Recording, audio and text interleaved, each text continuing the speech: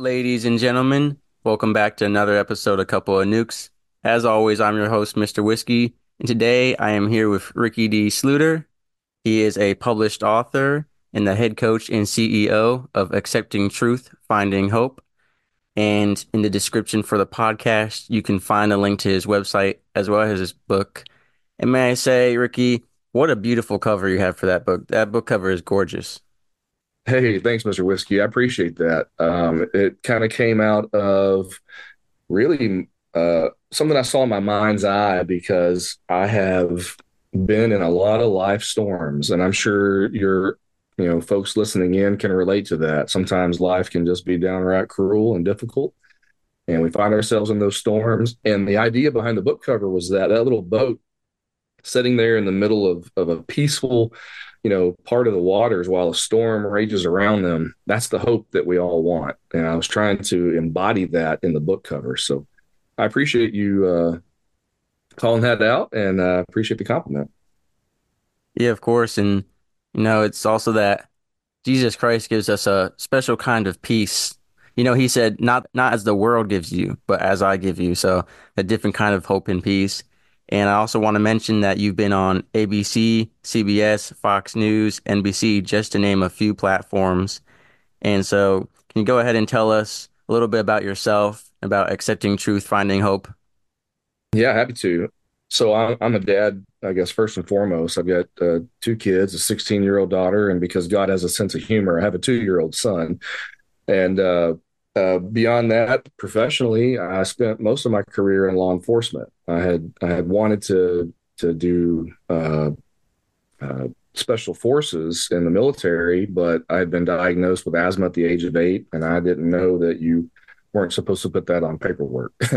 So that ruled Right. me out from service and pissed me off at the same time. But I was fortunate to kind of go live out some of that same dream, if you will, as a police officer and as a detective, and got to do a lot of cool shit in that regard. And God just kind of threw me some curveballs, and took me on these different roads that weren't things that I wanted to do, but it turned out to be the best thing for me. And now I'm at a place where I can't think about doing anything but the things that I know He wants me to do. So there's been a lot of transformation that's occurred. We can kind of dive into that if you want, but I guess brass tacks right now, running my own business, as you mentioned, Accepting Truth, Finding Hope. That came out of a book that I had published in February of 2022. Spent 5 years writing it, and a lot of life lived that went into it. I had to live every one of those chapters,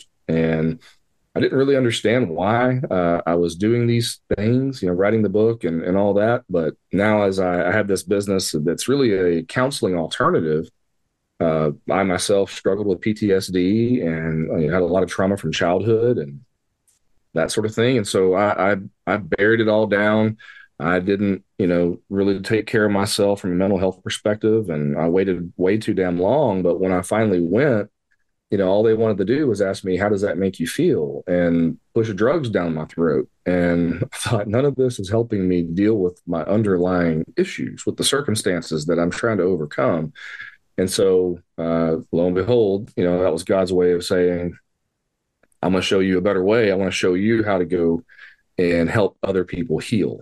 So here I am, Mr. Whiskey, trying to reach folks who maybe they've been failed by that same system, and help them to identify, overcome, and grow from those negative life circumstances that sometimes just really pin us down.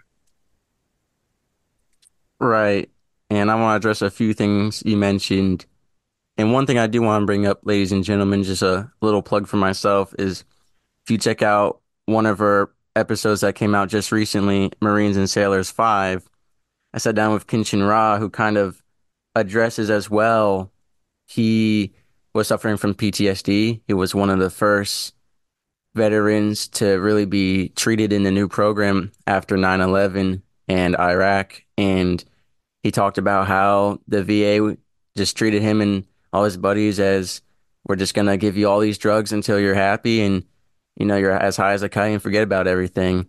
So we definitely can talk about that today as well with Ricky here about what part of the traditional, mental health process, traditional medical processes when it comes to PTSD and stuff like that. But Ricky, you brought up 2 points out of four that I wanted to mention.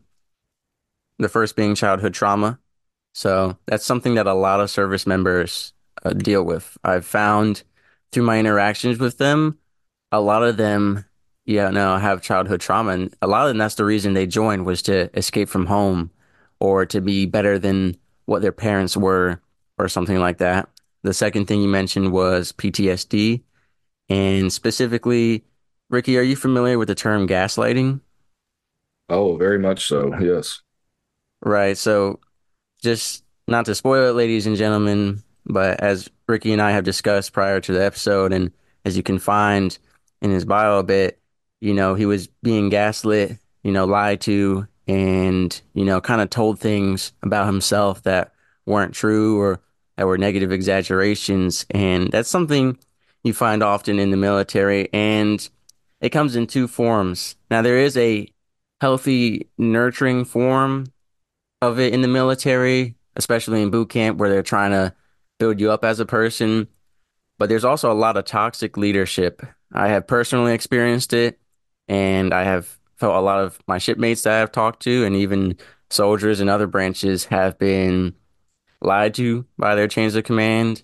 They've been told, awful things. And even when they're doing everything they're supposed to, or when it's the chain of command's fault, there's a lot of blame shifting. And blame shifting is a part of that, shifting the blame onto us, shifting the blame onto Ricky or my fellow sailors, and making us feel like this awful human being when we did everything we were supposed to. And then Ricky didn't bring it up now, but negative de-stressors, how things such as childhood trauma and PTSD push us to negative de-stressors. And Ricky, if you can confirm with me, the ones I have seen the most among military members and any one of these that you have experienced would be, smoking, drinking, addiction to women, or acts of a sexual nature, all these negative de-stressors where excessive sleeping. Ricky, what has been your experience with that? Because a lot of times when there's PTSD or childhood trauma like that, we fall into these bad habits, these negative de-stressors. We start smoking excessively. We get addicted to drugs or alcohol. I have sailors who go home from work and they start drinking a whole bottle of wine or vodka just to forget about everything. Or, they just use other people as sexual objects to get out all their rage and frustration in very unhealthy ways. And just, can you comment on that and your personal experience with that for a little bit? Oh God, yes. You're spot on, Mr. Whiskey. The I started drinking, I guess, at probably 13, smoking a pack a day at 15.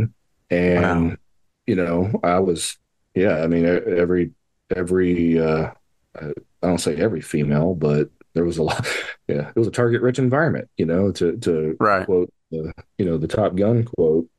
But yeah, so I ended up becoming a full blown sex addict and didn't even know it. But that's how I was self medicating. That was my, I call it my book, my self soothing salve. I ran to that because I wanted love, is what I wanted, Right. and I didn't know how to get it. And I was striving for acceptance. I was trying to force people to love me, but I wanted it so damn bad.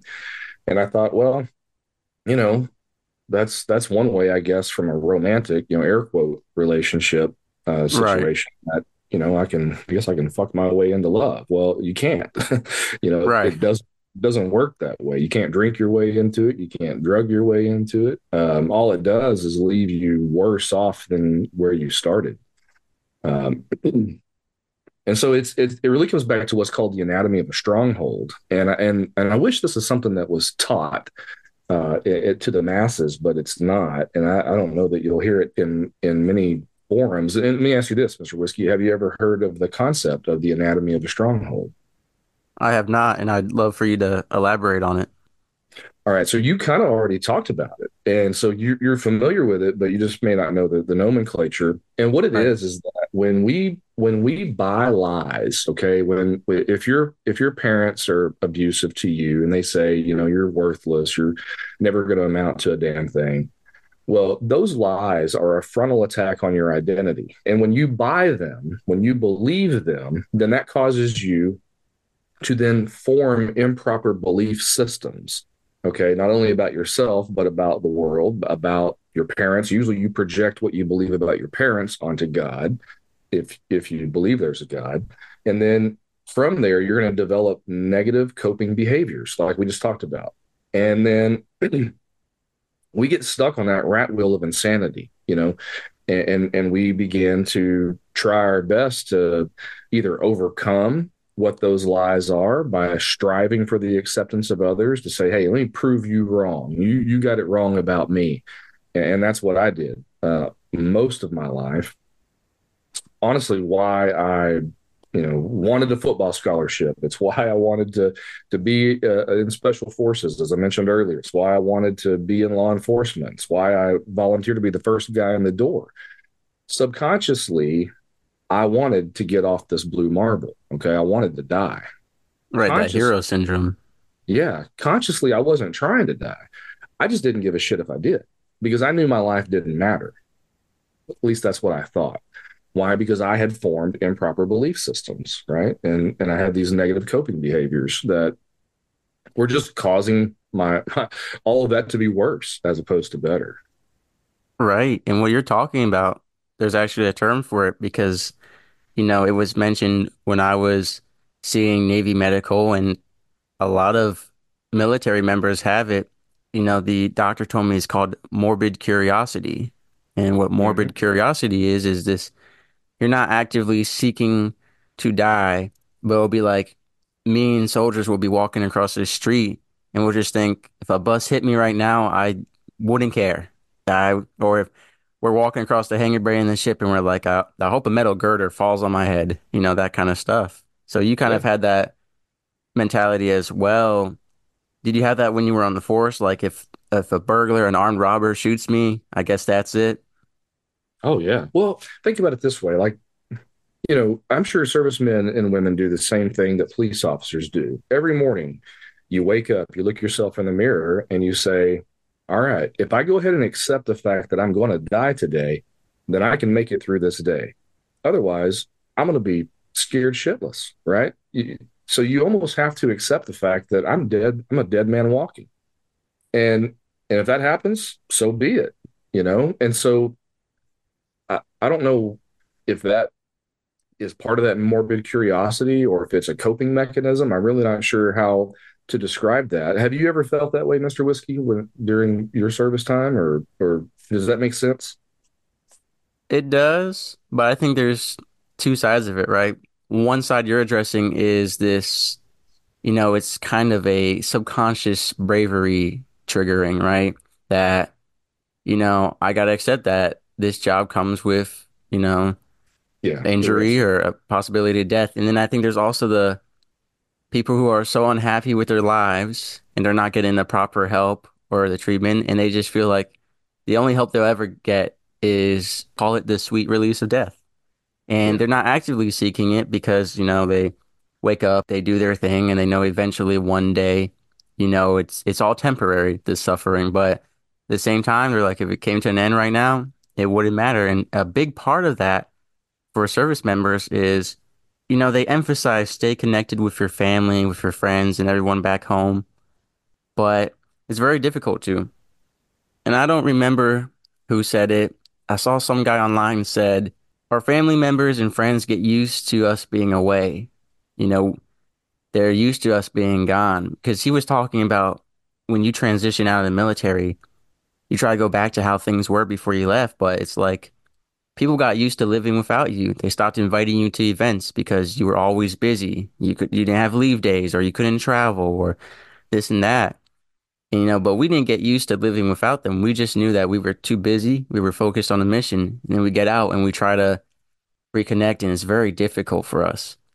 And there's also just not a lot of time, especially for the men and women in reactor or anywhere in the military where you have to stand 24-hour duty days or work overnight or work the holidays and weekends. And that's a big part about the military is giving them that time. And I think that disconnection, you know, plays a big part. And then the other big part is you're surrounded by people with the same mindset. So the more people you're surrounded with who are like, hey, you know, if the whole ship blew up today, at least we don't have to go to work. We all feed off of each other. And I think that's a Yeah. big part of it as well. Yeah, I agree with that. The subculture of the brotherhood, if I can call it that, sisterhood for those who are female. Forgive me for Right. just isolating it to men, but I think I'm using that colloquial. And Right.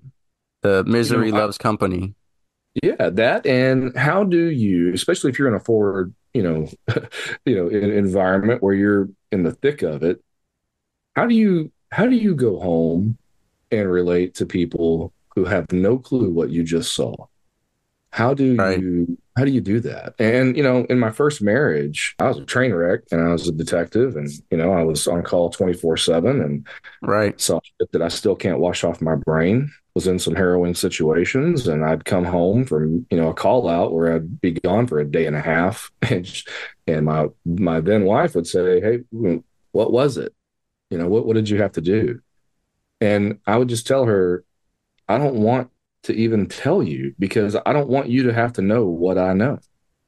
Like, I'd Right. rather you just lived in peace. I can't because I know the things that I know, but I don't want Right. to screw you up with that. Well, she would take it as I didn't want to talk to her. Well, no, it's how can I tell you what I just saw? Right? How Right. can I There's tell you blissful what I just ignorance. saw? Yeah, a man's head cut off with his own penis in his mouth. Who wants to hear that? Right. Right. Nobody, right? It's awful. Yeah. And I'm sure, guys and gals tuning in who have experienced that in war, uh, you know that full well. So Oh who do yeah. you talk to? Right. Well, I didn't talk to anybody. That's what I messed up, other than my brothers. And I'm coming back to that subculture of the brotherhood, like you're mentioning. Right. And it's like I found that I only had cop friends. Like all my civilian friends had kind of faded away because, to your point, I was too damn busy. I'm always, at work. My identity, my first name became detective. And I didn't know anybody who wasn't in law enforcement. I couldn't relate to them. I didn't want to relate to them, because they couldn't understand me. Right. No, I totally understand that because, I have a couple civilian friends, but it's like I also get frustrated with them, because in the military, I was bred to, I can go off of 2 hours of sleep. I can cram my schedule to fit all this stuff in. And, I always bring up this example, and some people might, knock it, but I had gone on a date with a civilian woman, and she was complaining about she worked a 5-hour shift at Vineyard Vines, not a sponsor, but it's a simple clothing store. And she worked a 5-hour shift where she's on her phone for half of it, and she's complaining how tired she is, such an awful day at work.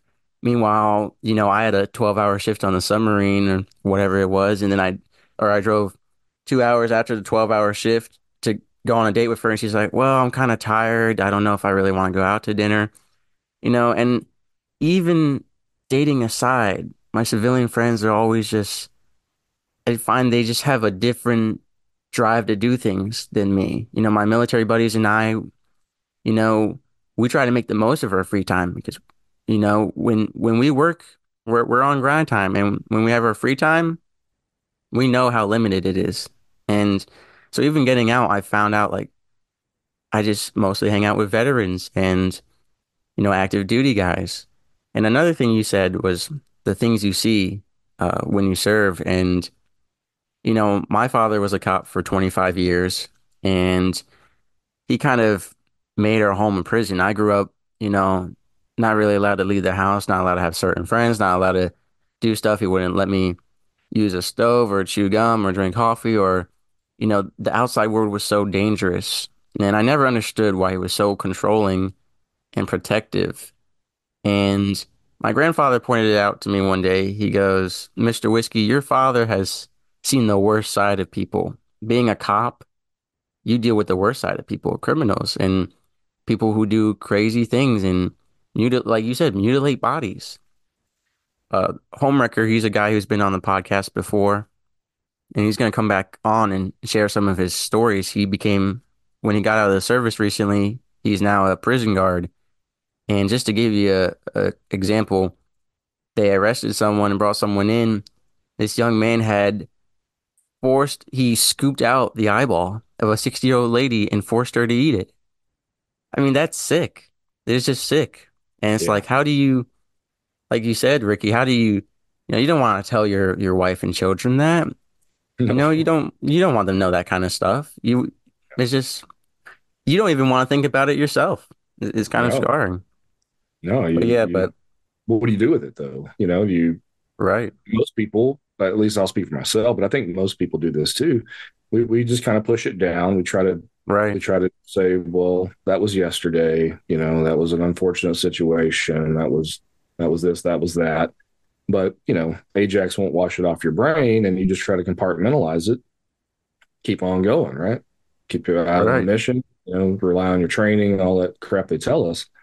Which there's truth to it, but what I think is a shame is that the system, and I'm gonna kind of call it that across the board, right. isn't set up for you to be able to come back from any situation and go to your chain of command and say, "Hey, that event that shook me."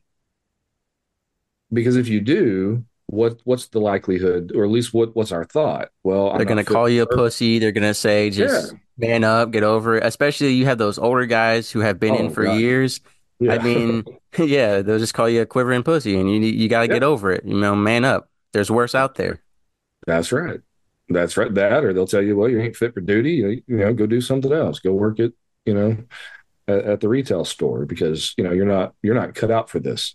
Yeah. Um, And that's wrong. Just because you're uncomfortable with something or something was, a bit traumatizing or something that, you kind of need to talk about or see help for, that doesn't mean you're not fit to serve at all. But like you said, Ricky, I mean, we used to hear it in the fleet all the time. Well, maybe you should just go work at McDonald's. That was the number one example. Even in the civilian world, anywhere I've ever worked, it's always been like, well, maybe you should go work at McDonald's and be a cashier. And it's like, yep. look, I just saw a guy, get blown up in Iraq and or children or women and children overseas sometimes that happens. And it's like, what I want to emphasize too is you talk about boxing it up, and a lot of men and women, think they can do it because they've been doing it for years. And I agree with that. I've also boxed up a lot of things, but it will come out eventually. And there's proof of that because I've had Vietnam veterans on the show, and you should check out those episodes because those guys' stories are amazing. It's crazy what they lived through. I mean, it's a whole different world, that generation, and those episodes are definitely worth a listen. But when I spoke to them, one of them had said the stuff that he saw in Vietnam, the PTSD, all that, didn't come out till 40 years later. Eventually, it's like he put it in a concrete box in his mind, and the storms of his mind in life, right, Ricky? Like you said, life is a bunch of storms. He wrote it until it all started seeping out 40 years later. And Yep. Ricky, as far as I am aware, and correct me if I'm wrong, the stuff you boxed up didn't come out till, I mean, decades later, correct? Yeah. Yeah. I mean, 4 decades for me. So my world kind of fell apart at about 8 years old. Um, my dad he kind of came from nothing. My mom and dad both did, and he worked hard to build the business that he had, and a man had defrauded him for like $90,000 in like 1979, which is a lot of Wow. money, Right. back then. And, it ruined him. And the IRS ended up coming and seizing everything that we owned and, basically stuck it to him because he was trying to pay his people. He didn't pay his taxes. I mean, that part was on him, but he couldn't afford to pay his taxes and pay his people after that guy ripped him off. So he chose, well, I'm paying my men because they have families. He was trying to do the right thing, but the IRS disagreed with what the right thing was, and it was hell to pay. And he was already his emotional cup was already overflowing. Okay, so all that did was take him to a place of wrath, and he became so violent You could ask him a simple question and he would destroy the entire house. I watched him rip a recliner in half with his bare hands. Like, how do you do that? You have to have a Right. ton of rage within you to do that kind of stuff. And I was a little boy, it scared the living shit out of me. And Right. he he just lost his way. He couldn't see past revenge. He wanted to find this man and kill him.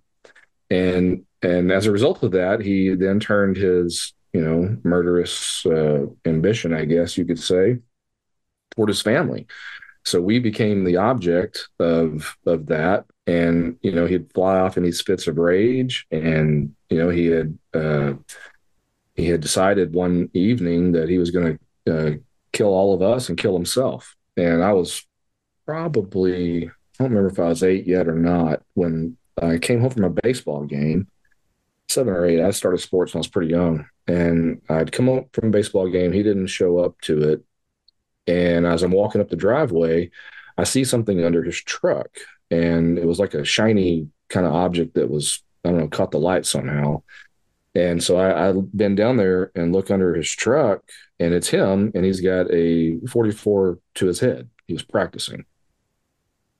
And I didn't know what to do. So I went inside and, of course, told my mom. And then he lost his shit again that evening. And I don't know why he didn't go through with what he had intended, but he ended up leaving the family. He ended up packing his shit and left one day. And he ended up getting help, which I was proud of him for doing. And I guess he was able to kind of overcome that. But he just never was a dad to me. He left a lot of scars on my heart that ended up being a baseline of PTSD in my life that I didn't even begin to know how to deal with, Mr. Whiskey, because I didn't know that what I was experiencing as a young boy, even going back as early as 4 years old, when he really started getting angry and stuff, he I just thought that was normal. I thought Right. that maybe every family lived this way. And I thought, well, he loves me, of course, because I'm his son. He's my dad, and I want him to love me, so therefore he has to, right? And my mom was she was a gaslighter. She was very much you know, she's pissed off at the world because of the hand that she got dealt Right. with him and other stuff from her past. So it was just this domino effect. And I refer to it in my book is that, I thought that these were all my storms as I grew older and I look back on my childhood. But what it turns out, Mr. Whiskey, is that I was just getting rained on. Okay. It was Right. my dad's storm. And I was just caught up in it. Yeah. And I didn't know how to deal with that stuff. I didn't know, my head from a hole in the earth as a little boy, of course. And then as I grow up, I have all that, in the background. Then I become a police officer. Now I have people walking up to me, telling me, "Hey, I hope you fucking die today." And I'm like, "Nice to meet you too." I don't Right. even know who you are, Unfortunately, but thank you unfortunately for your nowadays, support. yeah, nowadays it's the culture towards our men and women in blue and serving out there has changed drastically, and it's very unfortunate, Yeah, because it downright cruel. they generalize as, all cops are, they have all these sayings, but there's a lot of great men and women out there, and now more than ever, it takes a lot to be a cop. I mean, there's a lot of people who dropped out of the service or don't want to join up in law enforcement because of the new culture. Oh yeah, it's kind of crazy. So I'll get to my point about getting the help, but I just want to emphasize this one piece. So while we're on that subject, I was smoking one day. I was out on a loading dock. I was in a suit because I'm a detective at that time. And this lady, African American female, walked up to me and she said, "Can I ask you a question?" And I said, "Sure." And she said, "Why are y'all all assholes?" And I started laughing, and I went, Right. "Clearly, I'm a cop." So I said, "Well, I can't speak for all of us, but I'll tell you why I'm an asshole." I said, "Because I've got two." I said, "I got two realities in this county every day. I'm either going to die a hero or I'm going to go home a racist. That's all I got." Right. And And then, I'd never said that um, before, Mr. Whiskey, but it was revelatory to me, and it just that like set on me like a wet towel, and I yeah, just thought, why do I do this? Like God damn, no wonder I'm depressed every day. Yeah. But really, it was a lot of the other underlying stuff. So at the same time, though, I'm having affairs. I'm screwing everything that walks by me. I'm smoking. I'm drinking. All the things we talked about because I hadn't dealt with the anatomy of the stronghold. And then I ended up in a men's group in a church. I didn't grow up in church, but I always knew God was there and had some crazy events that occurred that we can talk about if you want to, miraculous things that changed me or began changing me.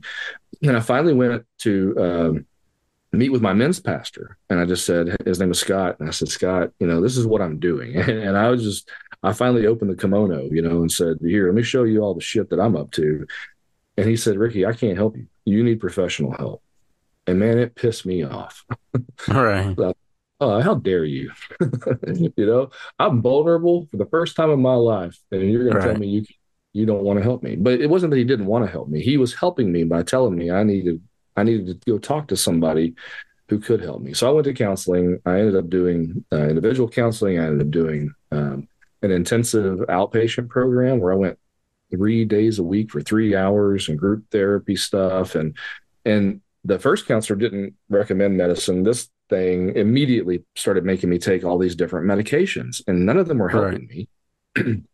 I mean, hell, I wasn't suicidal, but when I started taking those medicines, all I could think about was I just want off this damn marble. Like I feel Yeah. worse, Yeah. And I finally realized y'all are not helping me, right? You're just taking my damn money and you're making me worse. And what I noticed is that everybody in this outpatient program that I was in, man, they had been in these programs for like 20 years, Mr. Whiskey. And I thought, Yeah.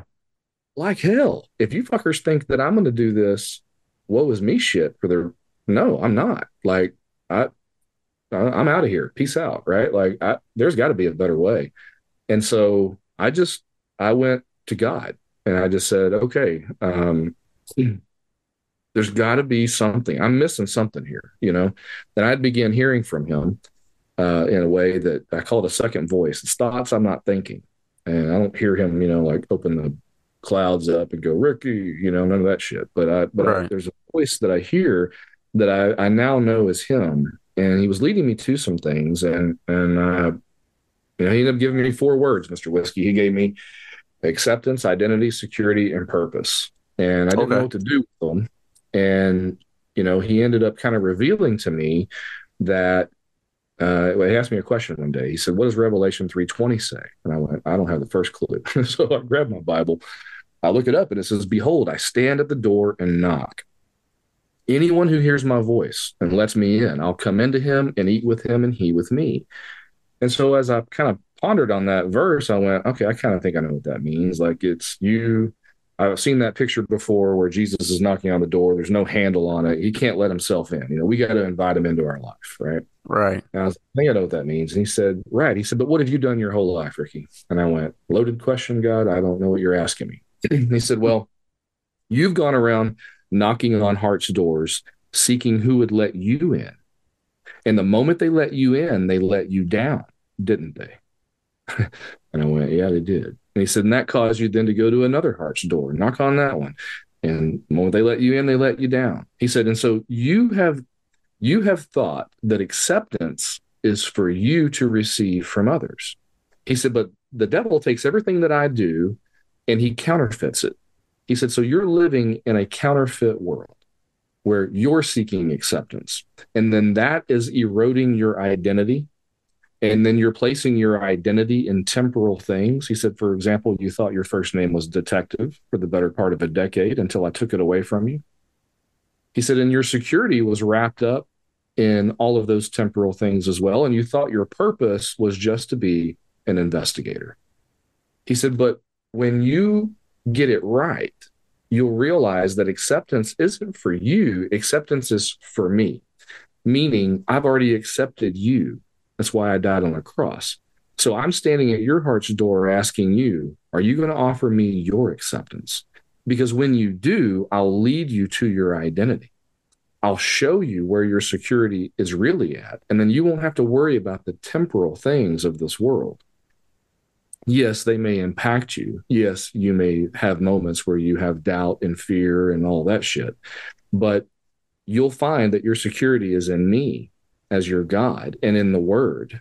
And then I will lead you to your many purposes. And he said, that's what I want you to go teach people. He said, I've allowed you to go through so much in your life so that you could be relatable, so that whenever you go and talk to people who are never stepped foot in a church because they don't think they're welcome, chances are a preacher told them they're not welcome. And you can go to them in this valley that they're in and say, "Hey, I've been there, got that T-shirt, right? But let me tell you about my God, who isn't about rules. He's about love and relationship. And let me show you what He's trying to do through your life. But you've got to heal. You've got to break this stronghold that has a hold of you, so that you can get to a place of healing, so that you can live from your true identity." And you can go and fulfill all those purposes that I've created you for. So that's what I spent 5 years working on and writing my book. And that's the foundation of the book. And that's called Accepting Truth, Finding Hope. And that's the foundation for my counseling alternative, as I call it. That's under the same brand, Accepting Truth, Finding Hope, where I sit down with clients and kind of ask them, what is it that's troubling you? Tell me about your childhood. Let me understand where you've been, how you're coping with life. And what I found is that those four needs, the acceptance, the identity, the security, and the purpose, these are things that we all think we can meet in ourselves, but yet they are only needs God can meet in us. But we all try to be the God of our own life. That's why we try to meet them. And then what I do is try to help people understand, okay, this is how you're striving for the acceptance of others. This is how you are forming your own identity, right? This is how basically you've kicked God off his throne and you're trying to be God of your own life. And how's that working out for you, right? For me, it didn't work out worth a shit. And so that's what I'm leading my clients to understand, is that all of this stuff all comes back to those four needs. And when you can address them in the right way, you'll find healing. It's powerful. Um, but the mental health model is a 60-year-old model that went from depression and hopelessness as a soul level issue, Mr. Whiskey, to in 1962, they then switched the model. And ironically, that's the same year they kicked God out of schools in the Supreme Court. That they then said this is a mental health issue that is a chemical imbalance in the brain. They tried to link it to serotonin, and there have been studies that have proven that is bullshit. But the pharmaceutical industry makes $170 billion a year, forcing drugs down our gullet. So the last thing that they're going to try to tell us is, hey, those drugs don't help you. They actually cause a chemical imbalance in the brain. Right. So, a couple of things. Ladies and gentlemen, there is an episode. I haven't really watched the Joe Rogan Experience podcast too much. I've only seen an episode and a clip, but the clip I saw was about someone talking about big pharma, pharmaceutical companies and doctors, the way the money flows and with medications. And Ricky, just tying that into what you said. And again, I'm going to plug my episode, Marines and Sailors 5, because when I sat down with Kenshin Ra, we talked about PTSD. And I said, look, I'm no doctor. I'm a podcast creator and a host of a podcast, show that's comedy and education. But I said, I am a man of God and I am an intellectual. And I can tell you this much, and you don't need to be a doctor to know this. The PTSD we experience, the violent, gruesome scenes, especially from war, especially these veterans and active duty members who were experienced man-made weapons, that's not natural. That PTSD is completely unnatural. There's no chemistry behind it. Just as you said, Ricky, I'm a strong believer that I said this is all mental health. I said this is all just the mind because the PTSD, I mean, yeah, it's a physical reaction. But Kenshin Ra talked with me on the episode Marines and Sailors 5. He said that after he came back, he was part of the artillery squad over in the Middle East there. He was just at his home by himself and a firework went off outside and he got geared up with weapons, locked down the whole house, and he waited for hours, for someone to come and attack. He thought he was back in war. You know, War has always existed, but it's a human made thing, especially these weapons, these bombs, these. explosive sounds, these certain triggers of PTSD are all unnatural. And I'm very anti-medicine. I think that God gave us the ability to create, yes, but I think that there's a lot that we have done wrong with it. I'm a big believer in, you know, our body naturally fights illnesses. It naturally adapts to not get sick again, stuff like that. I think there's certain medications that are important, but I think most of them are kind of just horse crap. And it's something that's personally affected me a lot. I've never been on medication and I'll never go on medication. I refuse. And in the military and in the civilian world, I have seen so many people that are on antidepressants and all this other medication, not and they're just diagnosing everyone for ADHD. I swear every person I meet says they have ADHD. And I'm not knocking it. I understand it's a real condition, but it's such a BS excuse. And I'm gonna attack my generation here. I'm in my 20s and I am sick of my generation, and the generations below me are even worse. I don't even want to talk about them, but they're all claiming depression, anxiety, ADHD. They all have this medication. And it's personally affected me. The relationship I was in about 3, 4 years ago, and I thought they were the one. They were like my first true love out of all the relationships I had been in. That person, that individual was on medication, all these multiple different types of antidepressants and medications. And they got addicted to it. My partner got addicted to that medication. And when the doctor swapped the medication, they had these awful withdrawals, went insane, it destroyed a relationship, and even getting people getting addicted to painkillers and stuff like that. And Kenshin Ra talked about the VA used to be you could just walk in and tell them you were a veteran from overseas, you had PTSD, and you could get whatever you want. You could get as much medication wherever you want. Like I said, that episode really goes into it, but it's all economical. It's all about money, because if you get people to believe that they need this substance, well, then you're going to keep buying it. But what's free is God. God is free, and religion is free. And so they don't want you to have that medication. And it is, I'm glad you pointed out that God was removed from schooling and education that same year. I don't think it is a coincidence.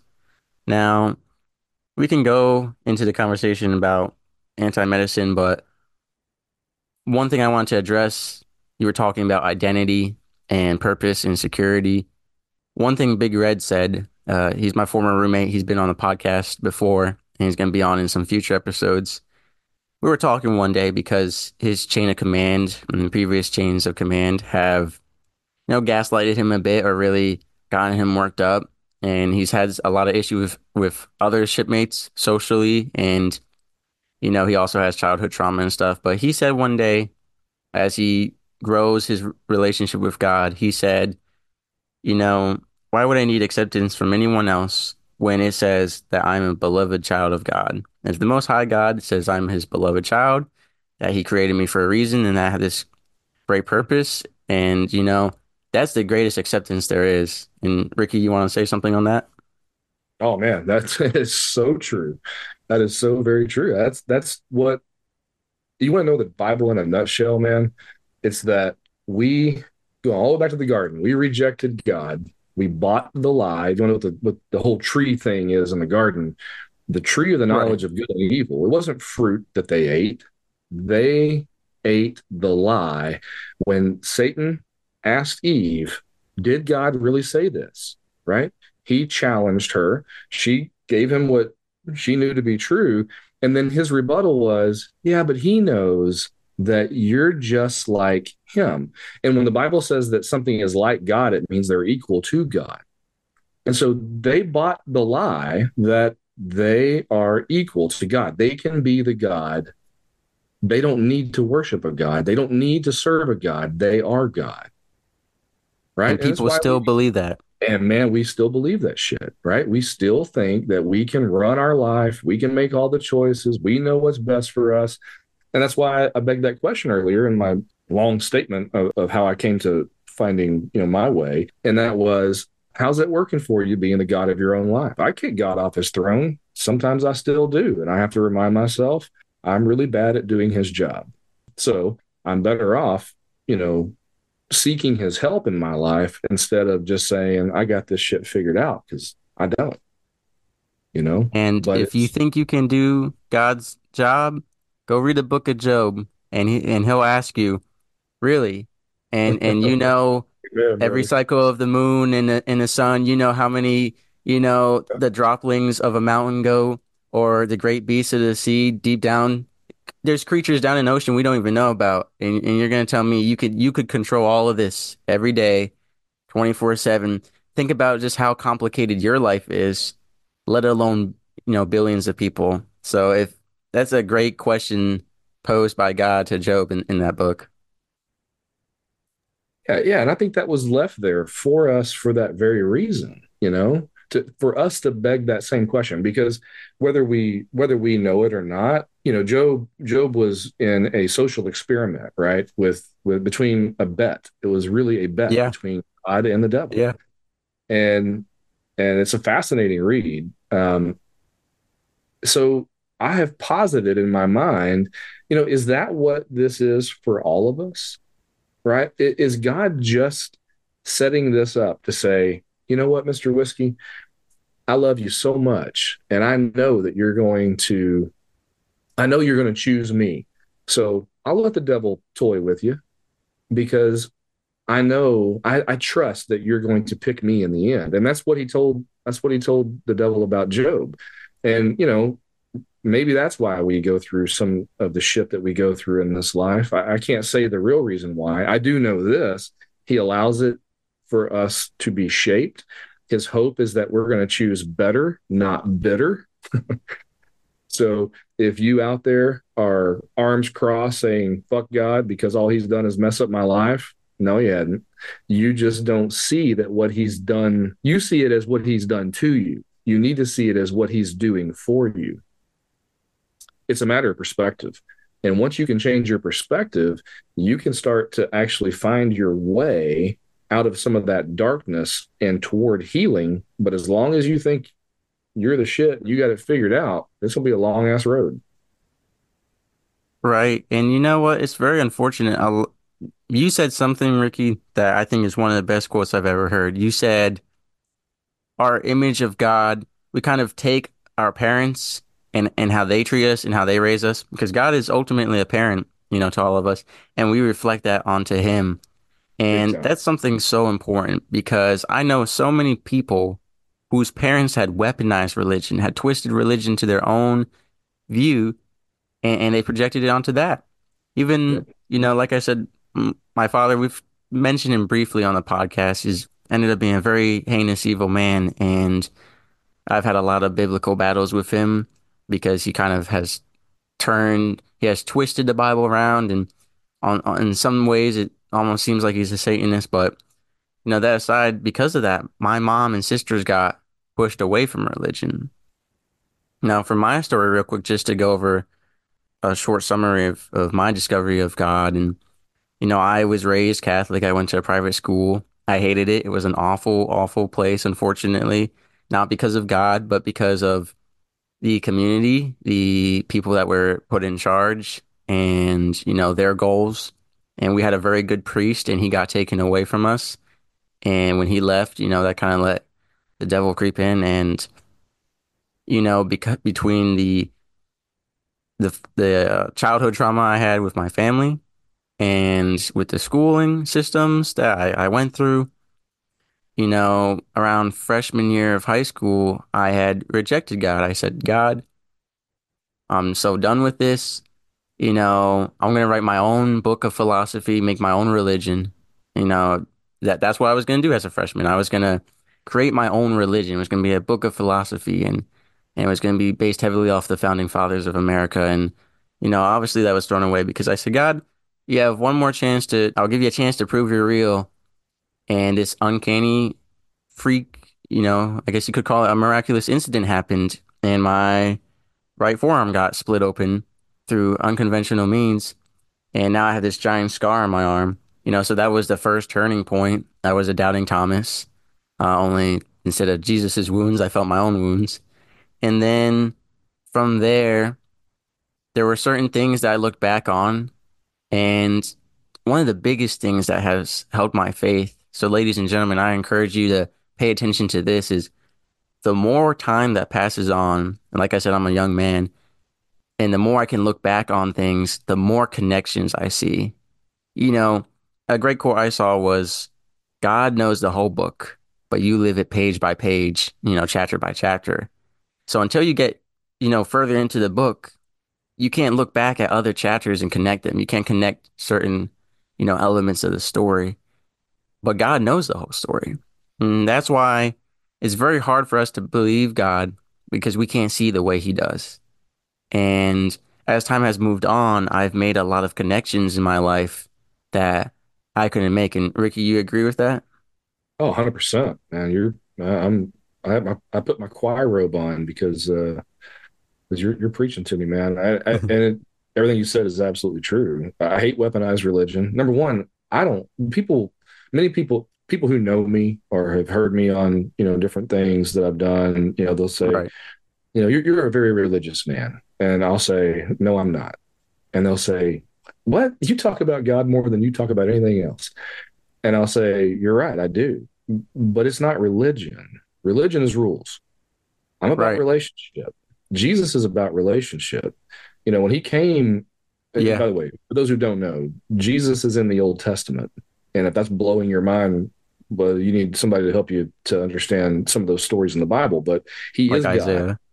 Yeah, he is God in the flesh. And he came here to die for you, because he knew you couldn't fix your own shit. So that's why he did what he did. And all those religious people were the ones who put him on a cross, right? His whole thing was, it ain't about your damn rules. It's about love. It's about relationship. It's about just recognizing that you can't do a damn thing. And so you brought up, kind of growing up in the Catholic Church, I'm sure, or in a Catholic private school, and I'm sure you had some interesting indoctrination. I know all of Right, us have different indoctrination from the different, uh, whether you're Baptist or whether you're right, Pentecostal, whatever those denominations are. Everybody kind of has their what? Their rules. Can't dance, right, can't drink, can't smoke. Right. Well, that shit ain't going to keep you out of heaven. So it's a matter of figuring out what you should pursue as opposed to what you shouldn't pursue. And those who just, preach the rules all the time are missing the boat. That's not what the Bible talks about. I know people are going, oh my God, he's an idiot. No, it really, I'm right about this one. It's not about the rules. It's about a loving father who's just trying to keep his kids from running into traffic and getting their ass ran over. That's really what it comes down to. right. And by no means, ladies and gentlemen, because I know there's people out there who are going to listen to this and say, all right, Ricky just gave us permission to do whatever we want. It doesn't matter. That's not what we're saying. And Mm-mm, if mm-mm. you need help understanding the grace of Jesus Christ, the Old Testament versus the New Testament, I highly recommend you check out Joseph Prince. He's a preacher in, I believe, Singapore. I love listening to him. I mean, he really helps you understand, grace versus law. And it's very important that you understand that. And yeah, like you said, Ricky, there's a lot of traditions. So I identify as Catholic and I go to, Catholic mass and all that. But at the end of the day, there's a lot of traditions that I kind of don't follow necessarily or believe in because I believe in the Bible, what it says. And at the end of the day, I believe in having a relationship with God more than anything. Church is very traditional. At the end of the day, I go to church, right? Because it's good. Someone said it's like water. Water is available everywhere, but it's most abundant at the fountain, right? And church is a fountain because you have a whole community of religious people. But at the end of the day, I pray every day. I read my Bible, and God is always with us right here. Jesus Christ is always with us. He said, I am in you, and you are in me. So just to address that, and like we said, weaponizing religion and how our parents affect us. So I highly encourage you, ladies and gentlemen, that if whether it was a bad priest or an influencer you saw online or your parents or people in your life who have given you this negative view of religion. Religion is very personal, and by religion, I mean a relationship with God is very personal. It's going to be different for all of us. Yeah. And you need to understand that. So whatever you've seen out there in the world, that's not who you are or what your relationship with God is going to be.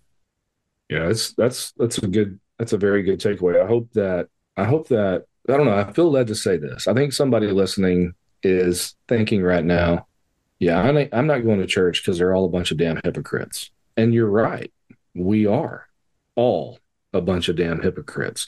The church is not It's a place for, for sinners. It's not for there those who you are go. saved. It's for Yeah, sinners. Jesus said you don't go to a hospital when you're well, right? Right. You go to a hospital when you're sick. So if Yeah. you're screwed up, if you're a hypocrite, I encourage you find a good congregation to go be a part of. You're not going to make it any worse, okay?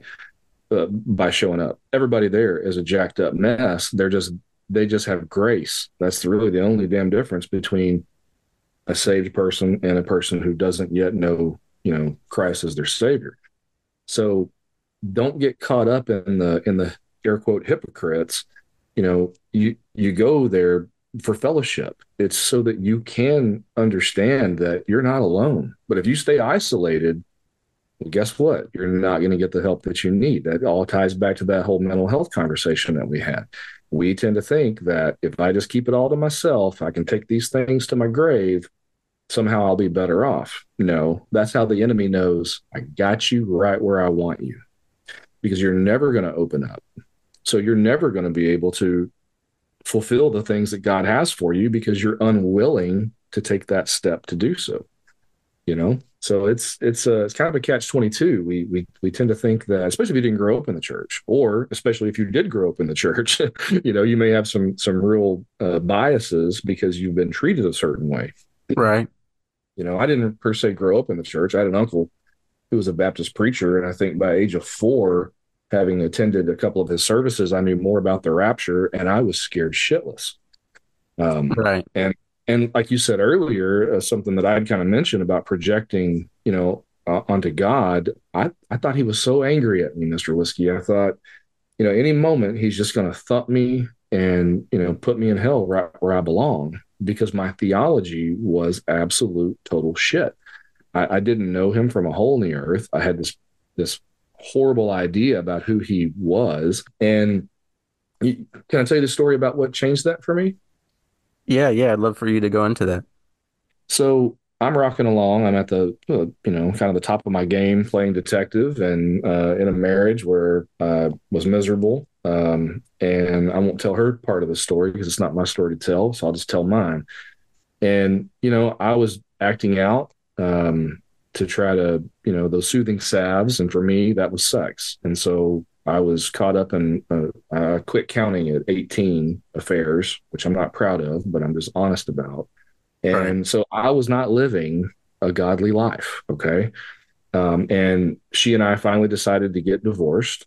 We both agreed that, we were just kind of living a lie and that we needed to just go our separate ways. Well, we weren't having sex with each other, except there was this, one time, I guess. And that one time she conceived. And she called me one day on my way home from work, and she said, "Hey, Ricky, I went to the doctor and they told me I had a sinus infection and I have this, I have that, and I'm pregnant and I'm something else." And I went, "What the fuck did you say?" "You're what?" And she was like, "Yeah, I'm pregnant." And I was like, "The doctors told us, Mr. Whiskey, that she and I could not conceive together. I was so stressed out and smoking so much, and she had Right. some female related issues. I think I had NASCAR sperm. They were just running 100 miles an hour in a circle. And so they're like, you two can't conceive if you wanted to." And so I was like, hell yeah, right? So anyway, she ends up pregnant, and I got so angry. I hung up the phone, and it was about the summer. It was July of 2007.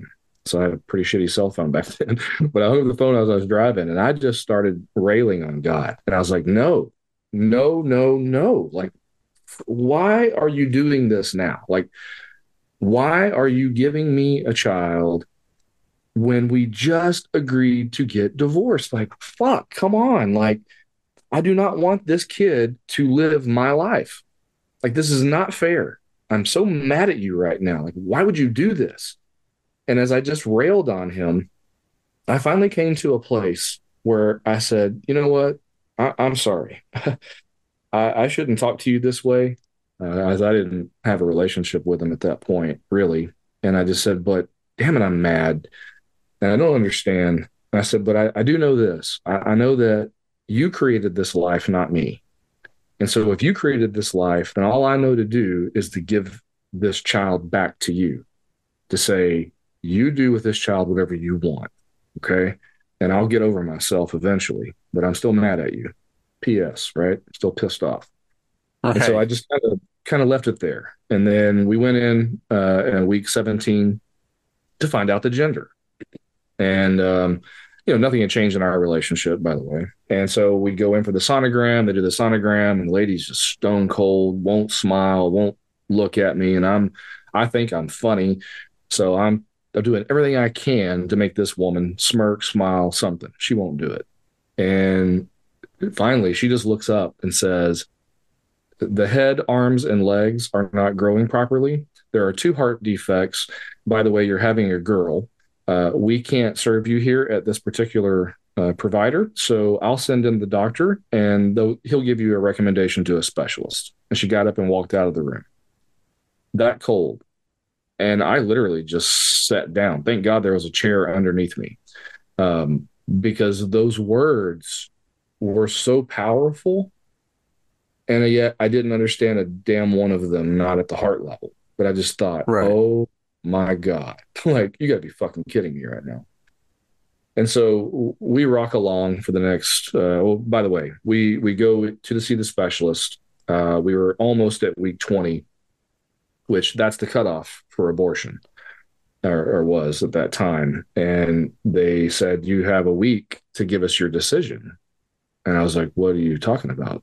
And they said, we need to know whether or not you're going to choose abortion because your child is not going to be viable. And I was like, what are you talking about? They were like, your child is, there's a lot of bad stuff here. Like your kid's not going to be able to survive on their own. So you should consider abortion. And Mr. Whiskey, what I didn't tell you was that when I was 22 years old, so I'm 32 at this point. Okay. At 22, God had started downloading poetry into me.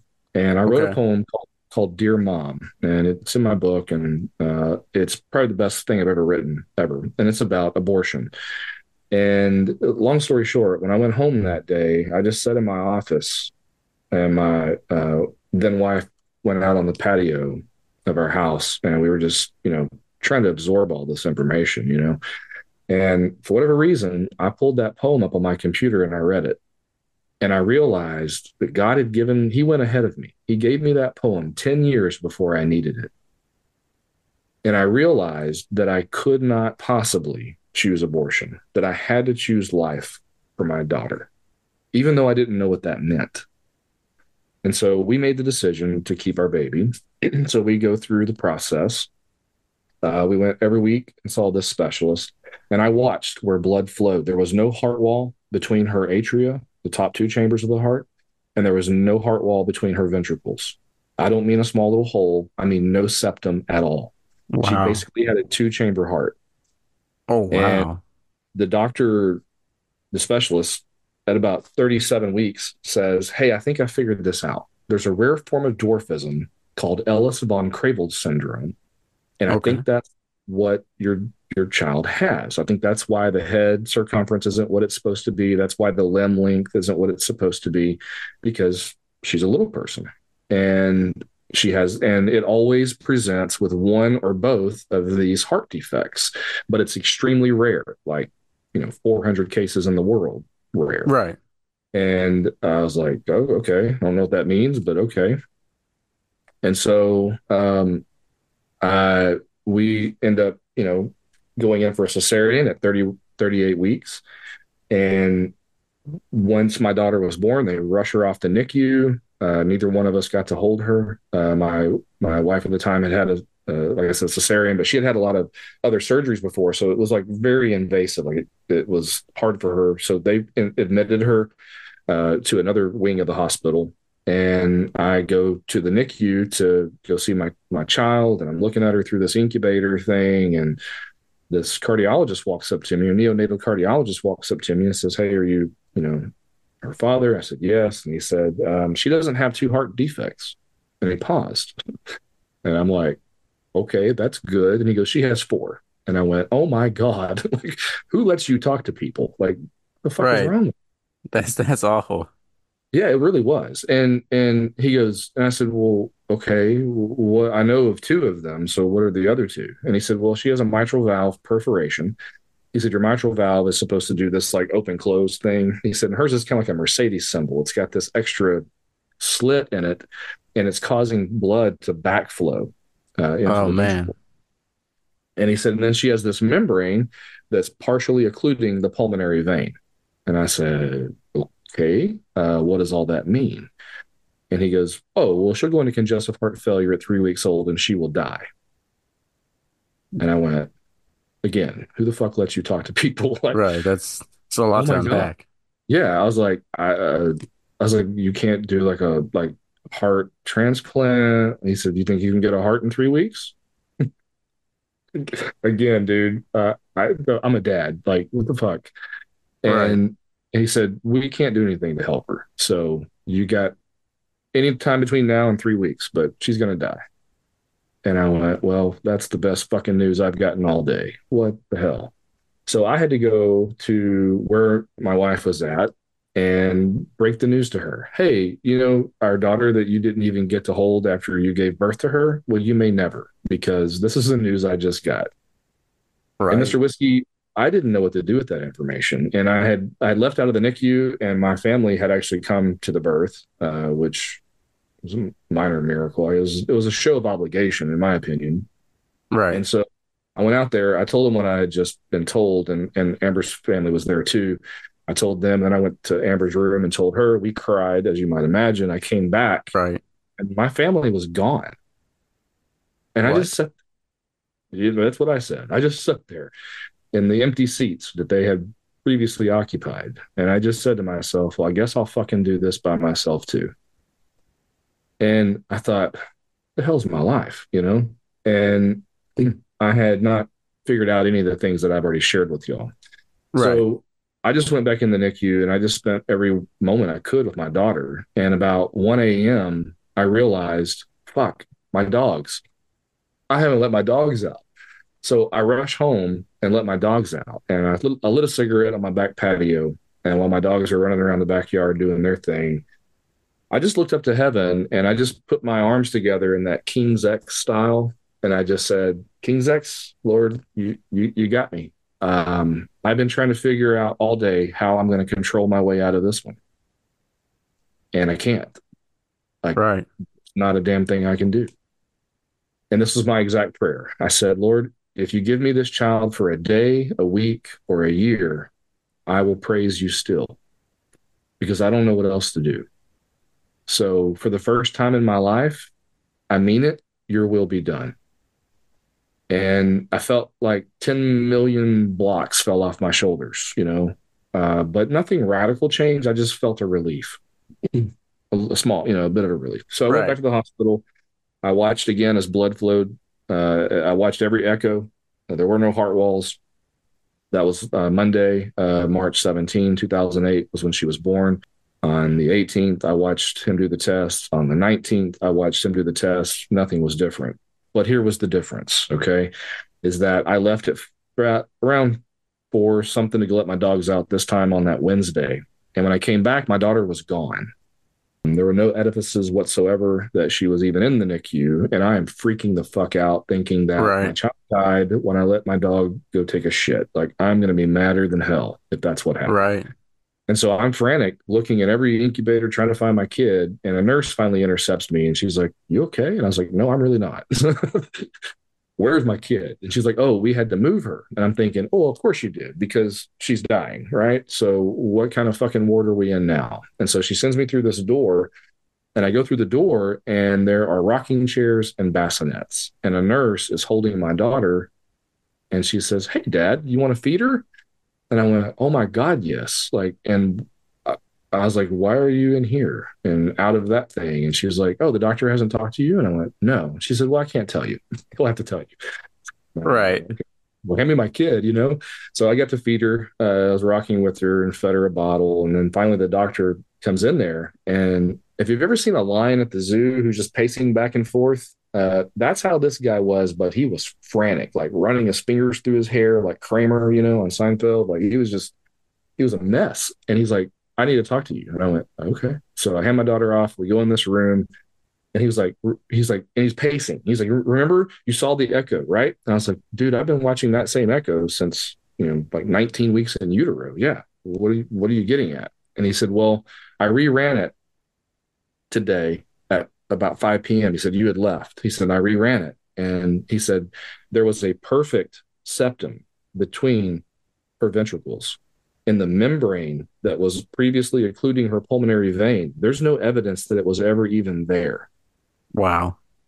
And I was speechless. And he goes, "That is physiologically impossible." He's like, "I don't understand what just happened." And I was like, "It's a miracle." And he looks at me and he goes, "I don't believe in those." And I went, "Well, then you fucking explain it to me, because what else is Right. right?" And he Right. goes, "I don't know. Maybe my machine was glitching." And I went, "Your machine was glitching and the previous doctor's machine was glitching for 19 straight weeks? Really? Right. Come on." Right. And I was like, "Okay, regardless, we can disagree. We can agree to disagree." I said, "But so what does this mean?" Right? Mr. Give it to me straight. And he was like, "Oh, you'll take her home on Friday." And I went, "Are you fucking kidding me?" He was like, "No, I'm not kidding you. You'll take her home on Friday." Mr. Whiskey, do you want to know what Good Friday was? I mean, you want to know what Friday was? I just fucked up my own punchline. It was Good It Friday. was It Good Friday. was Good Friday of that year. And I was just mesmerized by this fact. And I thought, why would you heal my child, Lord? Like, I surrendered to you, granted, for the first time in my life on that Monday, and you heal my daughter on Wednesday, the third day? Oh, Whoa, wow. there's Yeah. something to this, and I don't really understand it yet, but you're fucking real. Like, and you still do miracles. Like, holy shit, that whole Bible thing isn't just a bunch of fairy tales, you know? That's real shit. And so to make a long story short, 4 years old, she had to have open heart surgery. And she had to have her mitral valve fixed because it was leaking really, really bad. And they were going to have to replace it. And the way the doctor explained it was that if you have valve replacement, then you get basically two valves in a lifetime, and they'll usually last about 10 years per valve. And the mortality rate after that is through the roof. So you Right. usually expire, as a result of those surgeries. And so he told me, he's like, "Do the math." He said, "I got to save this valve because she's 4." So otherwise, she's got about a 24-year lifespan ahead of her. Right. And I thought, that's bad math. So yeah, you fix that valve. And so while he was in there fixing the valve, he also created a septum out of the pericardial tissue that he had shaved off, and he created a wall between her atria so that she would have a functioning four-chamber heart, and did a masterful job of it. She came out of surgery very well. And when they were moving her from ICU to the cardiac rehab floor, they had to pull out all her tubes. Well, they had to put in a pacer wire, not because she has a pacer, heart, pacemaker, but because they just put it in there for precautionary reasons. Well, it has a little Right. fish design, and when they pulled it out, it grabbed a hold of the heart wall and tore it. And there's no way to know that, except Right. crazy dad over here as a controlling, type A detective. I had my whip out pad in my pocket all the time. And every time they'd come to a lab, I was like, "Hey, can you bring me those values once you get them back? Like, I want to know the hemoglobin." I was a paramedic before I was a cop. And so I was like, "I want to know Okay. the hemoglobin, the hematocrit. I want to know all that stuff." And so I'm watching the values trend up the way they're supposed to. And we moved to the cardiac floor, and I was still keeping up with them, but I wasn't paying as much attention because I'm thinking she's good. Right. And Then she started getting this 1,000 yard stare, Mr. Whiskey, and she wouldn't respond to me right away. And I was like, something is not right. So I went back to my whip out pad and I'm like reading through all the values. And I realized that she was at a 7 for her hemoglobin. And for those of you who don't know, if your hemoglobin gets to 7, then you're at blood transfusion level because you're losing red blood cells. If Okay. it drops below 6, then you're at organ failure and you're Oh, going wow. to die. Like, there's no good prognosis for that. So I went to the charge nurse and I said, "Hey, this is what I'm documenting and seeing. Are you seeing the same thing from the official records?" And she looked at it. She was like, "Oh my God, you're right." And I went, "Well, there's only one real good reason why you lose red blood cells, because you're bleeding. So can we scan her?" They do. They find out that, yeah, her pericardial sac had filled up to about 88%. She would not have woken up the next day. And so they pulled all the blood off. They couldn't reintroduce a drug called heparin, which is a blood thinner, because the heart had to heal. Well, they had introduced Right. heparin because she had had surgery and they were trying not to form clots, right? For the obvious reasons, but they couldn't because they needed the heart wall to stop bleeding. So they send her home on December 23rd. I got to spend Christmas with my little girl, which was beautiful. And she's running around acting like her normal self. So I'm thinking, all right, we're out of the woods. Well, December 30th, when she woke up, she was moving around, acting like a normal 4 year old. But when I would speak to her, she wouldn't speak back. She would just shake her head no at me. And I thought, are you just being an obstinate 4 year old right now? Like, what are you Right. doing? Kylie, I don't understand. Help, talk to daddy, what's going on? And she'd just shake her head at me and she'd keep doing her thing. Well, we ended up going into my master bathroom and I went into my closet and she stayed in the bathroom proper. And all of a sudden I hear the handheld mirror hit the floor and break. And man, it was like a light bulb went off in my brain. And so I ran to her and picked her up. I set her on the couch. I took her milk cup and I said, "Kylie, take a drink." And when she did, all the milk just ran out of her mouth and down her face. And I thought, fuck, she's having a stroke. Right. And I threw her in the truck. I knew that if I called an ambulance, it would take them half an hour to get there. I could drive 110 and be at the hospital before they could be at my house. So that's what I Right. did. Um, Used all my pursuit driving skills to get there, right? And roll into the ER, tell them what's going on. They get her back, CT scan. Neurologist meets with me and he says, "Ricky, not one stroke. She had 5 strokes." 5? And 5. Can't And imagine hearing that. I I didn't even know what to do with that information. I mean, honestly, I was just like, well, fuck. Of course she had 5 because it's my kid. Right. Uh, that kind of victim mentality that I was caught up in. And I was like, okay, well, what's the damage? And he said, well, he was showing me on the brain scan, and he said, we see right here is near the ear. And he said, this silver dollar size area, it's white. I said, yeah, it's necrotic. And he goes, okay, you understand tissue? I said, I do. And he goes, well, then that's dead. And the speech center is right in the middle of it. And he said, I don't see how those neural pathways will ever form again, given the the tissue right now. He said, and this is going to get worse. It's not going to get better. And I was like, It's he essentially said, saying your daughter would never be able to speak. yep. And he said that next. He goes, I don't think she's ever going to speak again. Um, and he said, and if you look at where the other clots hit, he said she already has full right side paralysis and facial drooping and all that. And he said, which is what she had by the time I got to the ER, and she didn't have that before. And he said, I don't think this is going to recover. He said, the damage that's being done is going to be progressive and we're going to see more necrotic tissue in the brain. So I think what you see right now is what you get, and it's only going to get worse. And I went, well, that's fucking great.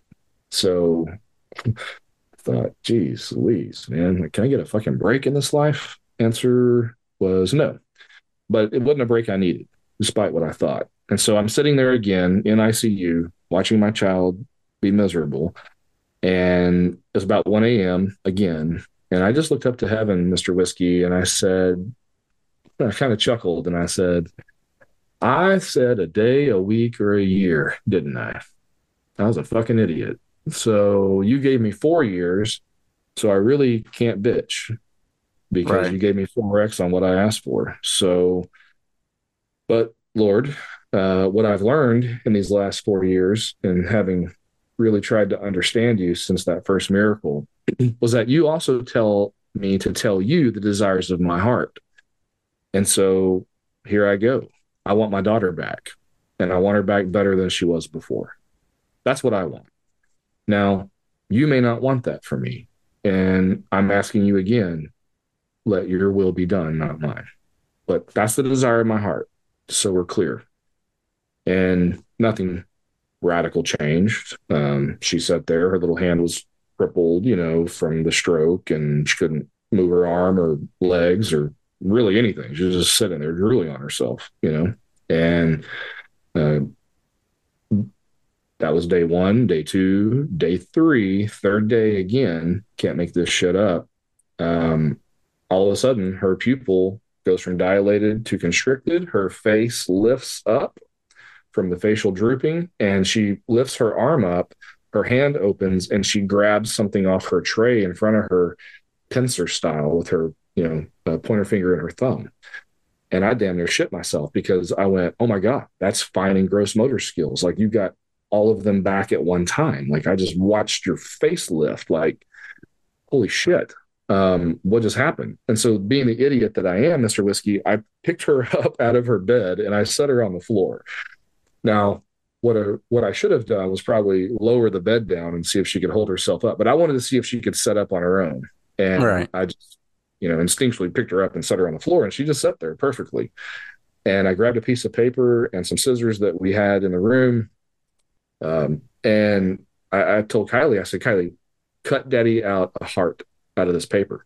And she grabbed it and she cut out a perfect heart. And as she was doing it, the neurologist walked by and I was like, Dr. Acosta, check this shit out. And he was like, and he just kind of shrugged his shoulders and he was like, remember me telling you, I'm not in charge of these things? And I went, yes, I do, sir. Yes, I do. And then Mr. Whiskey, 3 months later, Kylie had the expressive language ability of a 7-year-old at 4 with major brain damage. Wow. Um, the strokes had also destroyed her vision. And about a year later, she ended up recovering full sight at 2020 with all of the damage that was there was completely gone. 3 miraculous healings on one child. And I was Wow. never able to be the same because Yeah, I can imagine. every one of them made me realize, no, God is real. God is present. Now, you may be asking yourself, why the fuck isn't God healing me? Well, I don't know. Maybe it's not your time yet, or maybe that's not his will. But I do know this. He's still on the throne. He's still making some kick ass decisions. He's still in charge of your life. And whether you're healed or not healed, he has a purpose for you this side of heaven. And all you have to be willing to do, hear the knock and open the door. And things will radically change in your life, regardless of healing or no healing. And that's what I needed to really come to understand because the Bible's clear. Jesus said it himself. People don't come to faith because they see a healing. And I didn't either. I saw it happen, but I still had doubt. I had to seek him to understand him. I still don't know why he chose my daughter, but damn it, I'm grateful. I ain't arguing with the results, right? She's an honor student today. She wants to be a nurse when she gets out of high school, and ain't a damn thing wrong with her. 4'4", and look out, boy, she'll mow you over. um, Right. but it was that event that made me sit back and go, holy shit, you're real. Like, there's no mistaking this. There's no other explanation for what just occurred. One time you could write it off as maybe they got some stuff wrong. 3 times, come on, Right. right? No good explanation for that. So that's what made me really take stock of everything. And I told him, I will tell everybody what you did for me and what you did for my daughter. And that was kind of the beginning for me of realizing that God had called me to minister and to heal. I needed to heal I had to come to a place of healing first, but then I would go on to help other people heal. And That's how I'm here today. That's how I transformed from an absolute train wreck of a person who was broken and in need of God to being a person who walks with God every day, still broken, but that's how his light gets to shine through me. So it's okay to be broken. It's okay to be messed up. Just let him shine through you. That's the biggest lesson that I had to learn, Mr. Whiskey. That's awesome. I'm glad to hear it. And so from there, how did your journey unfold to what it is now with this, this big website you've been on, news platforms and everything? So obviously it's God's grace in his hand, but what happened with all that? Did you start making social media content or just, peer-to-peer preaching until you worked your way up to making your own website? You're gonna think I'm crazy, but but honestly, after all that stuff happened, I just kept doing the same thing, expecting a different result. The definition of insanity, according to Alcoholics Anonymous. And he woke me up on an airplane in 2013.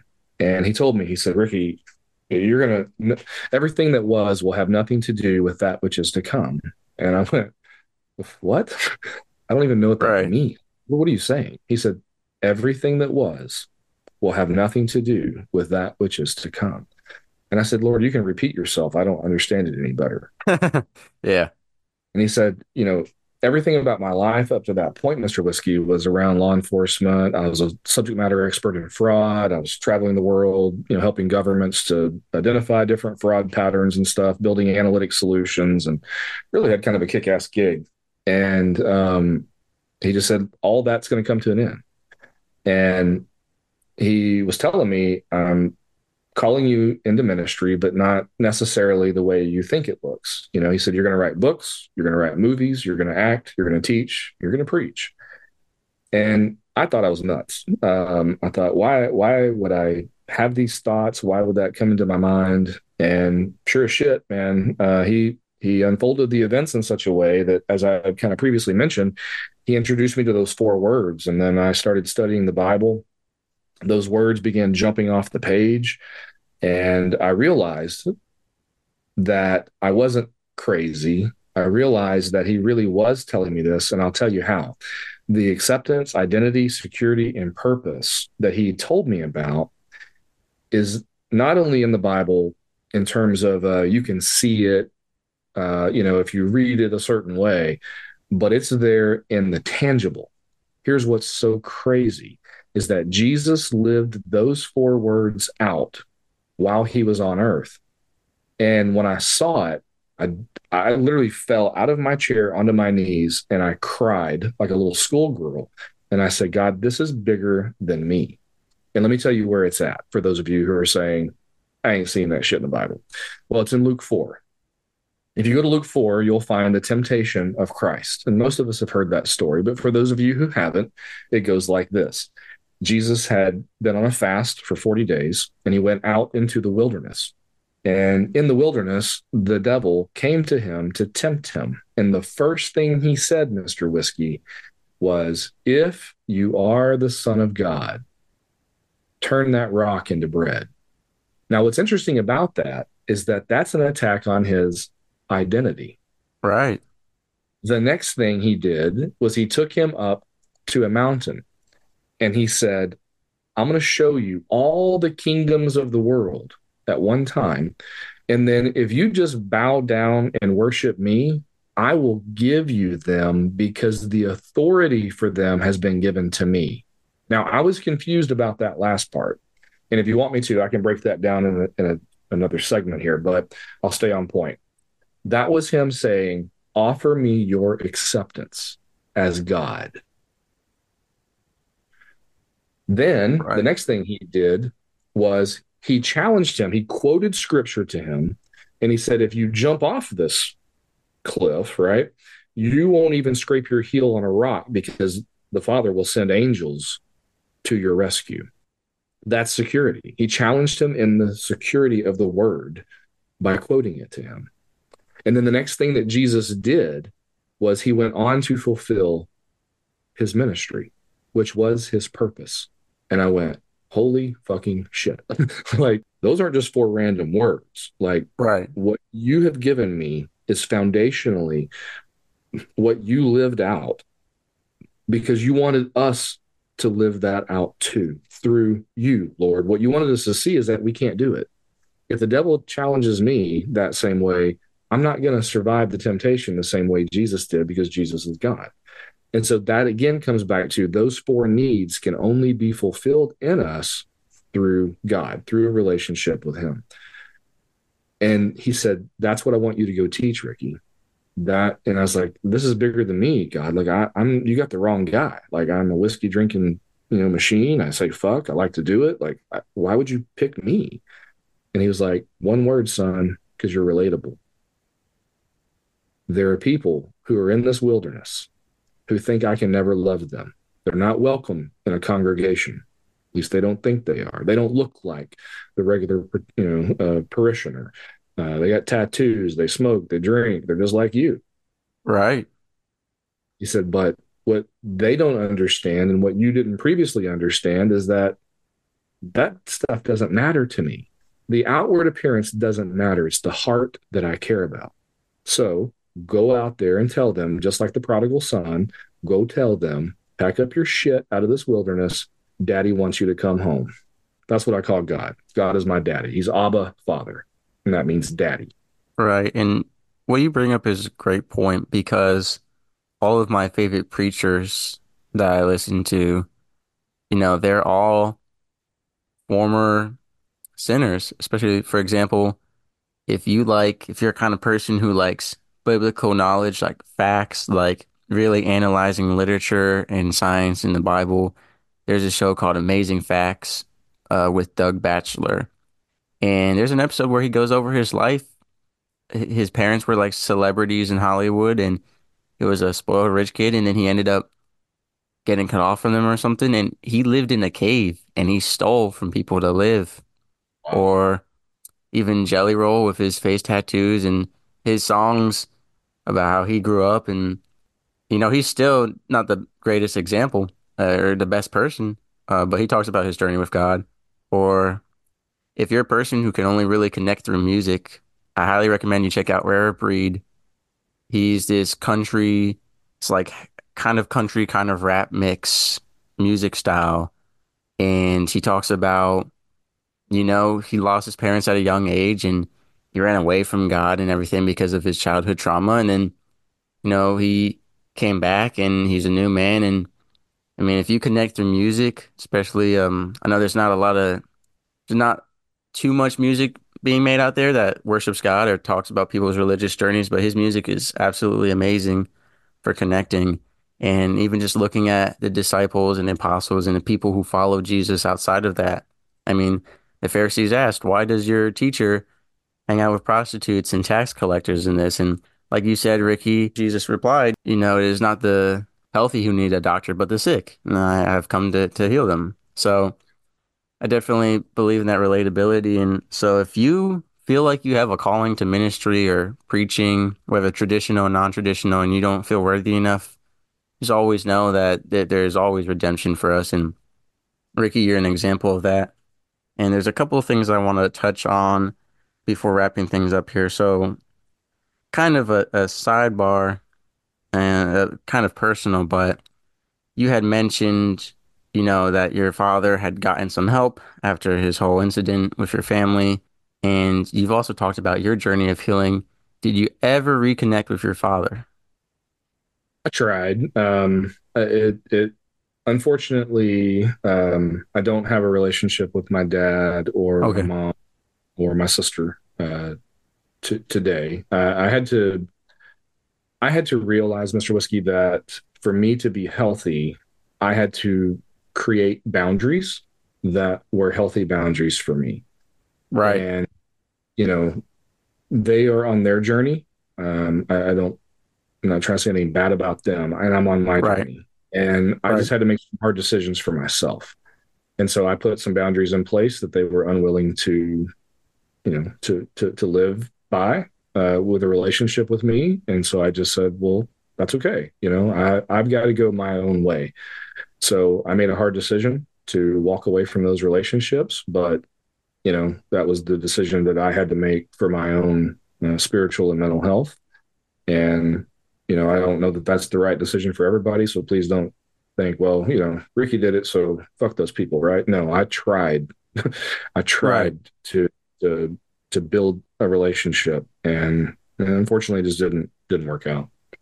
But you bring up a very important point, which I want to address. So you talk about setting boundaries and, for your health, for their health, and for your growth and their growth. And a lot of people, especially in toxic relationships with a romantic partner or, Mhm. for legal reasons like a marriage, and a lot of people with family because of the unconditional love, because of the idea of what family is supposed to be like that we strive for, struggle with setting boundaries. Is your program and some of the things you teach, is that something, is it a resource that can help them with setting those boundaries and making that decision? Oh, absolutely. There's one, I'd offer, my book as a resource, Accepting Truth, Finding Hope. But there's a number of books. Dr. Henry Cloud wrote one about boundaries in marriage. It's forgive me, Dr. Cloud. The book is boring as hell, but the content is rich. There's a lot of good information in there. There's also one that he wrote about necessary endings, and sometimes that's important conversations and necessary endings. I think are the bundled package. And I'm in no way endorsing Dr. Cloud here, but you Right. asked about resources, and so those three books are what also kind of helped me in my journey to understand that it's okay for things to end. There's natural endings in life. We don't always stay friends with people. We don't always stay in relationships. God has a way of putting people in and taking people out of our life because that is our journey. So don't hang on to things that God's trying to get you to let go of, because if he has to pull them out of your hand, it's going to hurt far worse than if you're willing to just let some things go. And Right. sometimes that's marriages too. And I know that, some people are going to disagree with me that no, God would never want you to be divorced. Well, I'm divorced 3 times. So somebody Right. explain it to me. I'm a 4-year old, you Well, know? also, sometimes we get married to people and it wasn't God's will. It was a marriage brought about from our own sin, our own poor Bingo. decisions. And a lot of marriages of my parents' generation and nowadays are of convenience for money or Yep. legal reasons or other things. They're not God guided. They're not guided by God. They're That's right. not relationships that were founded on the love of God. And I'm not saying you have to get married in a church and do all of that. That's your belief and your tradition. But I'm saying, God is the foundation of love, the greatest example of love. I mean, it even tells us in the Bible what love is. Love is patient. Love is kind. It does not envy or boast or brag. It does not hate. It is slow to Other people anger do and it. quick to forgive. Yep. That's right. And another thing, Ricky, you mentioned, people being removed from our lives. And one of the best quotes I saw somewhere on Instagram once, and I've always thought about it, was God remove that person from your life because he heard conversations you didn't hear and saw things you didn't see. That's I right. think that's really important to note. So, just to wrap things up here, Ricky, what I want to ask about is, your services and what you're doing now for, this mission that God has given you, which is who would benefit from speaking with you, contacting you, and on your website, it's easily filled out. You have a form there to get in contact with you or use your services. You have your book, obviously. I know you've mentioned, making a movie and everything. So who will benefit from this? If not everyone, specifically, who do you think will benefit the most from this and who should definitely read your book and maybe even seek out your help? Yeah. If you're struggling with relationships in your life, if the things that we've talked about on this program today are resonating with you, that you had a rough childhood, or you're struggling with PTSD from war or from service, or whatever it is that's got you in a grip, if you're acting out with these soothing salves like alcoholism and drug abuse and sexual addiction and credit card, spending, shopping, retail therapy, as they call it, right? If these things are present in your life, or if you're in a relationship where you're fighting all the time, you're miserable, you're just two emotional cups clanging into each other and spilling on one another, then that's something I can help you with. And here's the thing. Here's what I've learned, and this is not to knock counselors. There's probably a lot of great ones out there. The first one I saw, he was a great man. The problem with the machine, the system, is that they can't talk to you about God. They can't really give you any advice. They can ask you questions because that's how the model is set up. And Checkbox. so yeah. And so when I think about counseling versus coaching, why do I call myself a life and relationship coach? Well, it's very simple. We get sidelined by life, Mr. Whiskey, and by God, somebody's got to help us get back into the game, right? And so a coach is the person who has a playbook. The coach is the person who helps the athlete get off the bench and into the game and become a successful athlete, right? And that's what life is. In my opinion, counselors are the ones who are going to want to sit you on the bench, talk about your problems, and take your money, but they're not going to give you any solutions. Coaches provide you with solutions. I've got a lot of lived experience. I'm also an educated man, so I have a lot to, I guess, say offer, as well as I'm one of the 1%, I guess, in the world because I've actually published a book as well. So that's not me tooting my own horn. That's just me saying if you need help and you don't want to go through that traditional process, you want somebody who will tell you, you know what, stop fucking up, and here's how you stop fucking up. Then call me, right? I'll help you with your relationship. I'll help you with whatever those circumstances are. My goals for all of my clients are to identify, overcome, and grow from negative life circumstances. And you won't see that in the traditional model, Mr. Whiskey, which I think is unfortunate. But Right. that's what I offer to my clients. And, you can be yourself with me. You can tell me all your shit. I'll tell you mine. We'll be relatable to one another and, we'll be accountable to one another. Um, and I'll help you get where you're trying to go. And if it's a relationship that you need to make a hard decision about, I'm not going to tell you what you should or shouldn't do, but I'm going to help you see the forest, for the trees, so to speak. Right. And one of the big reasons I had you come on the show today is because the traditional system you speak about, it's even more robotic and checkboxed in the military. I'm not saying that to bash on the military's medical system. It's just the way it has to be because there's so many of us. They have to Sure. filter out a lot of people trying to fake mental health illnesses or physical illnesses to get out of the military because they are, undersupplied. I remember on my ship, it was weeks or months before you could get an appointment to even see anyone to set anything up. Sometimes I know shipmates who took matters into their own hands because they had to wait a year for a single therapy appointment that was half an hour and was just like, yes, yes, no, no, all right. Either here's medication or we're gonna have you do this group therapy. And this group therapy is going to be reading from a packet. We're not going to talk about our issues really. We're going to read through this packet. How about you fill out this paperwork on your own and see how you feel? So, Yep.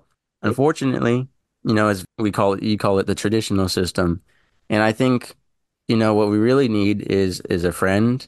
We need God in our life. And I think, like you said, a coach, a mentor. A lot of us don't have a mentor in our life, especially my generation with all the family drama and all the trauma from childhood and all that. A lot of us just need a older person who's gone through life. I mean, you've lived through a lot. You just shared your story with us. I mean, most parents haven't even gone through what you've gone through with your daughter, which, it would break any parent's heart. And it's a heavy toll, not to mention everything else you mentioned with work and, your life. So I think it's great that you're offering this service. And I think it's important for active duty and veterans to hear. I'm saying the military has come a long way in terms of how they address mental health, and it's still growing. Civilian side, I can't really speak for that, but I would assume is very checkbox and medication based and financially driven. And so I think what you're offering is a great service, and I encourage everyone to check out your website. Like I said, Ricky's website is in his description below for the podcast. Check that out, as well as his book. And my quick plug for religion is I'm going to recommend the book of Job and the book of Jonah. If anything we talked about today you felt like was kind of calling out to you in any way. In fact, on my show, there's a series called Davy Jones' Locker. And in episode one, we talk about the origins of Davy Jones, which a lot of it suggests it's based off of Jonah. And if you haven't read the book of Jonah, or you just want to hear a quick summary of it on my show, check out that episode.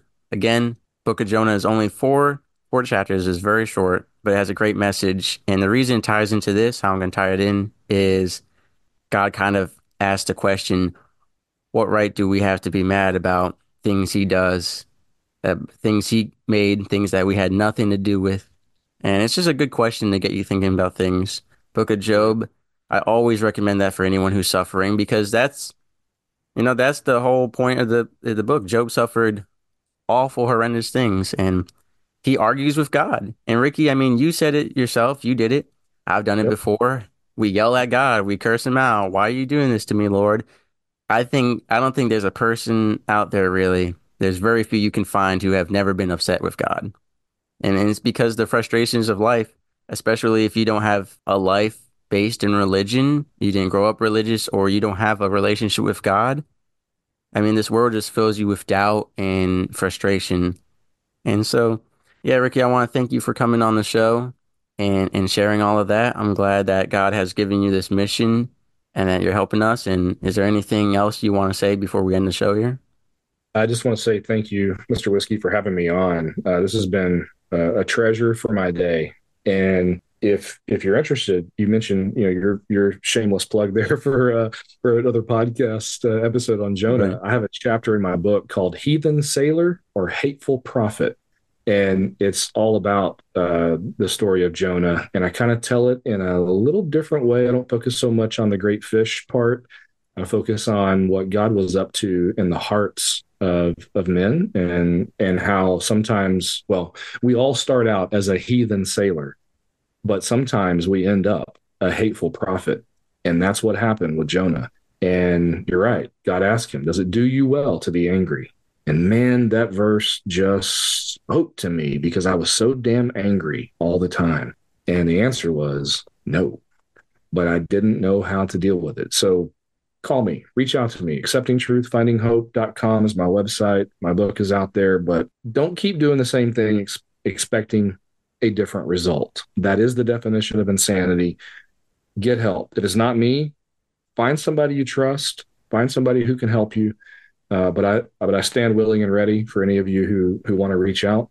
I'd love to help y'all, especially if you know Mr. Whiskey or you're part of his audience. I'd love to be your coach. Right. And as Jesus said when he healed the man in the temple who couldn't walk, you're well now. Stop sinning so you don't get sick again. I'm not saying God's going to strike you down with sickness if you sin. I'm saying our sin makes us sick. Yeah. And yeah, Ricky, I just want to thank you for coming on. It was a pleasure having you. And before we end here, I just want to thank God for the success he has given both you and I, and for everyone out there who has this calling. I just want to thank him and give him the praise.